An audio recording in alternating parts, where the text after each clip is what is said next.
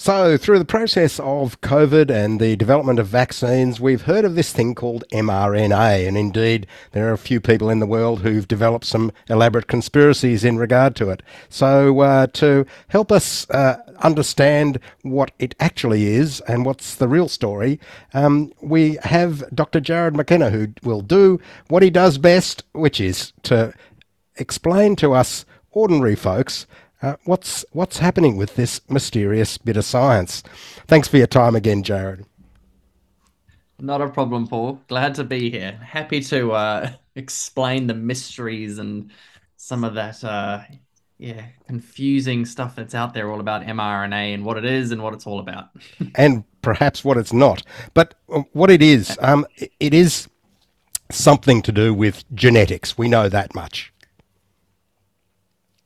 Yes, so I promise that I will make this as easy to understand as possible. Genetics was never something that I had very good lectures or good talks about in school or university. So hopefully, I'm going to improve on my own experiences as a student. So yes, mRNA is definitely a big part of genetics and a big part of what makes who we are and who or what any living organism is really. It's in every living organism that has DNA. It will also have RNA. Um, and DNA is essentially the double-stranded version of RNA. So there's only one strand with RNA. And that makes it a little bit less stable than DNA is. So DNA is probably the most important thing you have in your whole body. So they want to make your body wants to make sure that it's all stable and reliable, and it's not going to be damaged in any way. So it's kind of wrapped up nice and tight, and then RNA is kind of the opposite of that. It's kind of dispensable, so it can sort of make a bunch of it and send it off to do its jobs. And then if it breaks down, it breaks down. It doesn't really matter because we'll just make some more from the DNA. Um, so they are both also made up of the same sort of building block, which is called a nucleotide, which is essentially a type of sugar. Um, but RNA actually, of those four nucleotides, one of them is different with RNA. And the only reason for that really is to make it a little bit more stable, make it last that little bit longer once it's been made. Um, so that's the basic kind of structural stuff out of the way, I think. Okay, so the N in DNA and mRNA, the N bit is this nucleotide. Did I catch that correct? It stands for nucleic acid, so that plays a part in it, but it essentially means that your DNA is actually an acid. It's weird to think of things like this. You know, your DNA is made of sugar and it's an acid, but that's essentially what it is. RNA has a slightly different makeup to DNA. That's the deoxyribonucleic acid is DNA, and ribonucleic acid is RNA. So slightly different structure there. And again, it's to do with stability and its role there. So the role of mRNA, what is that? So the way that I sort of like to think about it is I'm a big baker. So I like to sort of try and make metaphors and analogies to things to make them more relatable to myself. So I like to think of DNA as your recipe book or your cookbook. And your RNA or mRNA specifically is kind of a recipe or a photocopy of a recipe. And then further down the line, a protein is the cake that's resulted from that recipe. So essentially, what that breaks down, if we go back into the genetics world, is that when the DNA is red, um, what's called is happening is RNA transcription. So the DNA is being read, and then an RNA strand will be made alongside of it, and that process is called transcription. Um, and that will be making that single-stranded copy of the DNA, or essentially that recipe from that cookbook. You're sort of photocopying a recipe out of there to figure out what to make, what dessert to make. So now that you've got your mRNA, the M in RNA also stands for messenger. So there's a couple of different types of RNA out there, but mRNA is the one that you get straight from DNA transcription. And its job, you can probably guess from the name, is that it sends messages throughout the cell. So while there, yeah, a few different types out there, mRNA's job is to head after it's been made, to head out of the nucleus into a different structure in the cell that builds proteins, and that's called a ribosome. So they've passed on the specific message to build a specific type of protein into that ribosome, and that's called translation. So the DNA is transcribed to RNA. RNA is translated into a protein. So hopefully I haven't lost anyone yet. Everyone's still with me. But the Uh, DNA is the cookbook, the RNA is the recipe, and I guess the ribosome is the oven, and the protein is the cake. So just like there's thousands of types of cakes you can make out there, there's thousands of different types of proteins too that make up who we are. And mRNA has a role in making every single one of them. So it's a very important role they have. and then the protein then sort of is what makes the rest of us up. I mean, so the different sorts of proteins go to doing different tasks in the body, creating different organs, making them work, and so on and so forth.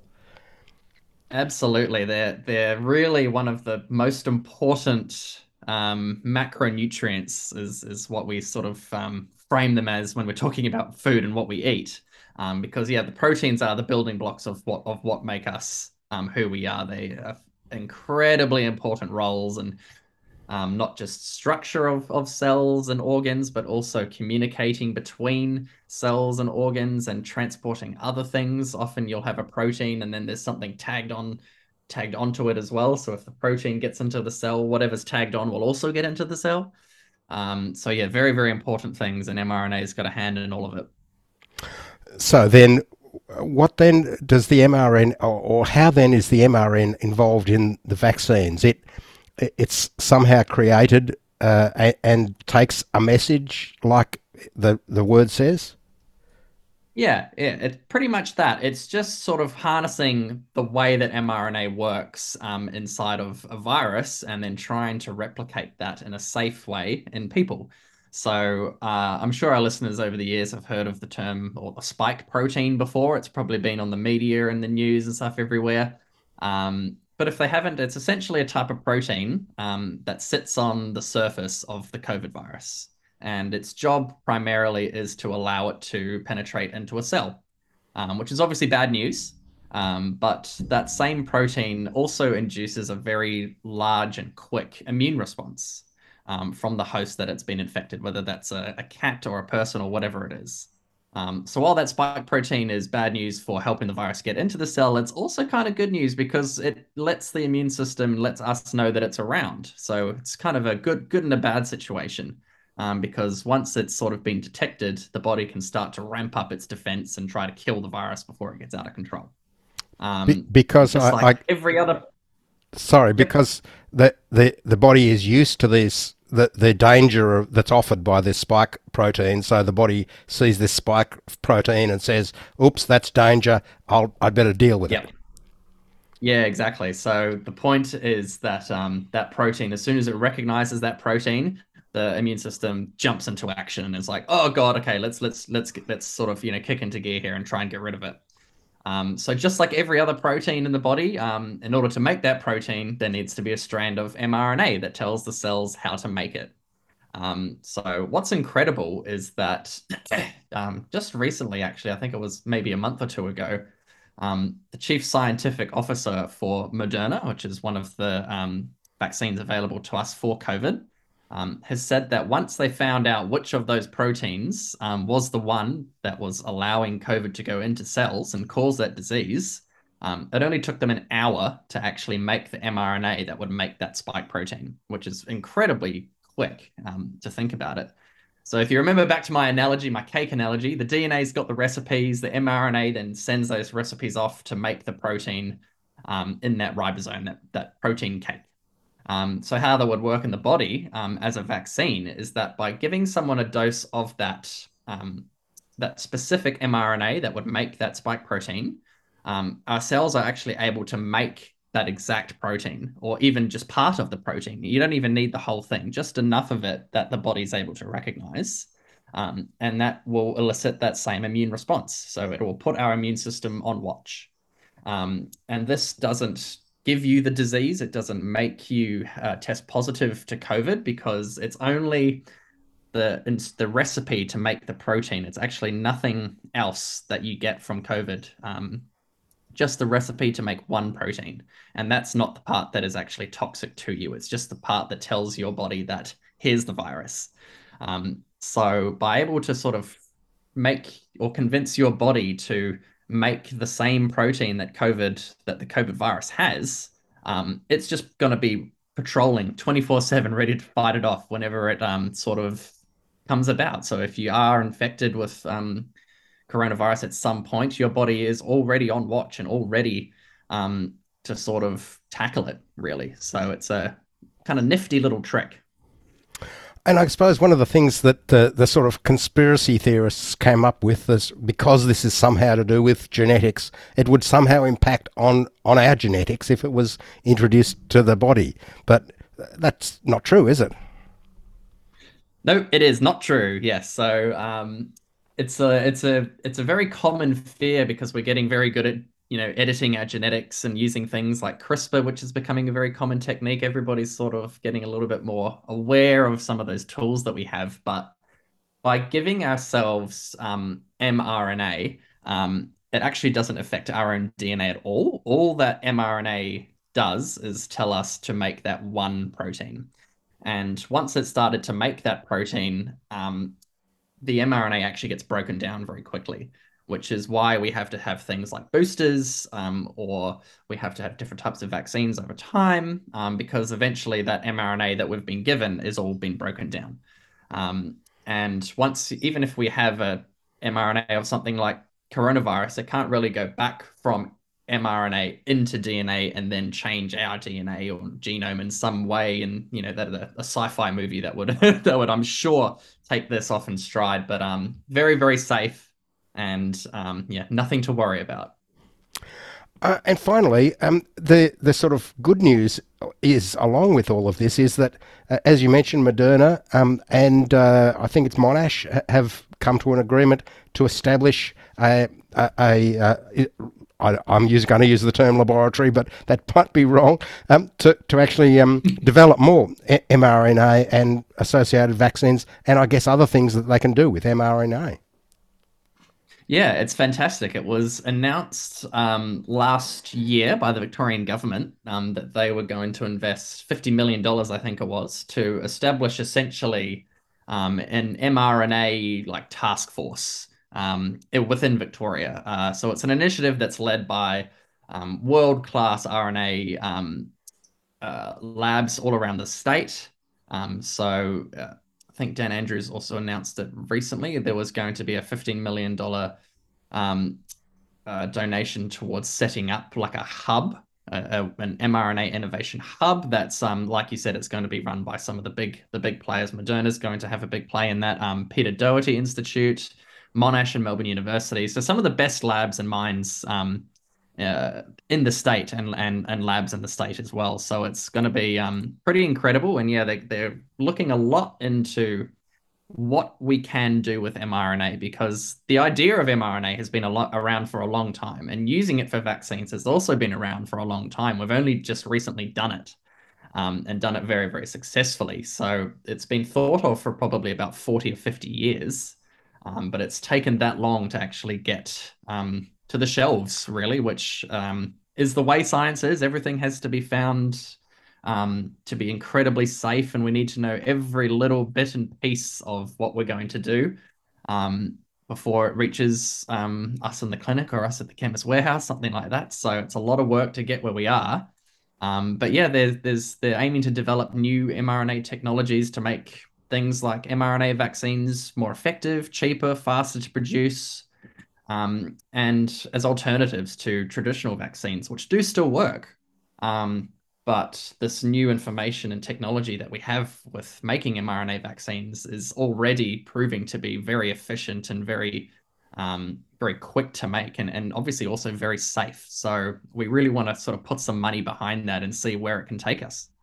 Um, so the mRNA vaccines generally require far less of the actual virus as well to make the vaccine from, whereas a traditional vaccine generally requires you to have that virus and culture it and grow it in a lab for quite some time and study it a lot and try to pick it apart and see how you can tackle it. Whereas the mRNA vaccine requires far less and you can do it um, far quicker as well. So you can sequence the genome. So you can take all their DNA and lay it out in a big line and know exactly where every little bit and piece is. And once that's done, you can essentially send that information all over the world.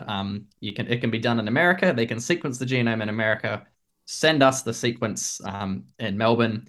And that will be, instantly because of the internet, and then someone can get cracking straight away on making a vaccine. So it's very, very quick. And like I said earlier with Moderna, once they know what that protein of interest is, it can only take an hour before they've got that mRNA that can make that protein. So it's a lot quicker and a lot cheaper than how we've made vaccines before. So it's pretty exciting and where it could take us. And they're even thinking that this technology could have uses in a whole bunch of different diseases and conditions like muscular dystrophy, Alzheimer's disease, and even HIV.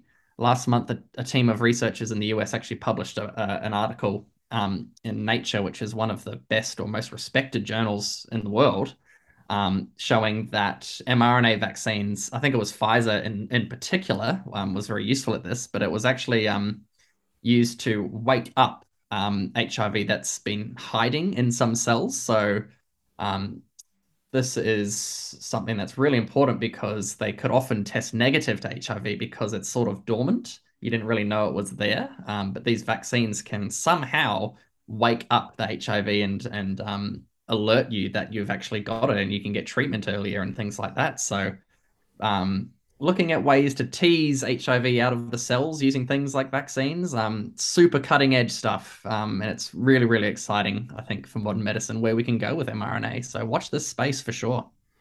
And part of, I suppose, something that we're kind of vaguely aware of, but that for reasons that are not absolutely clear to me, Victoria and Australia in general has developed a particular sort of niche, for want of a better term, in medical research. We seem to have somehow got very good at this, and this is kind of part of that, really, isn't it?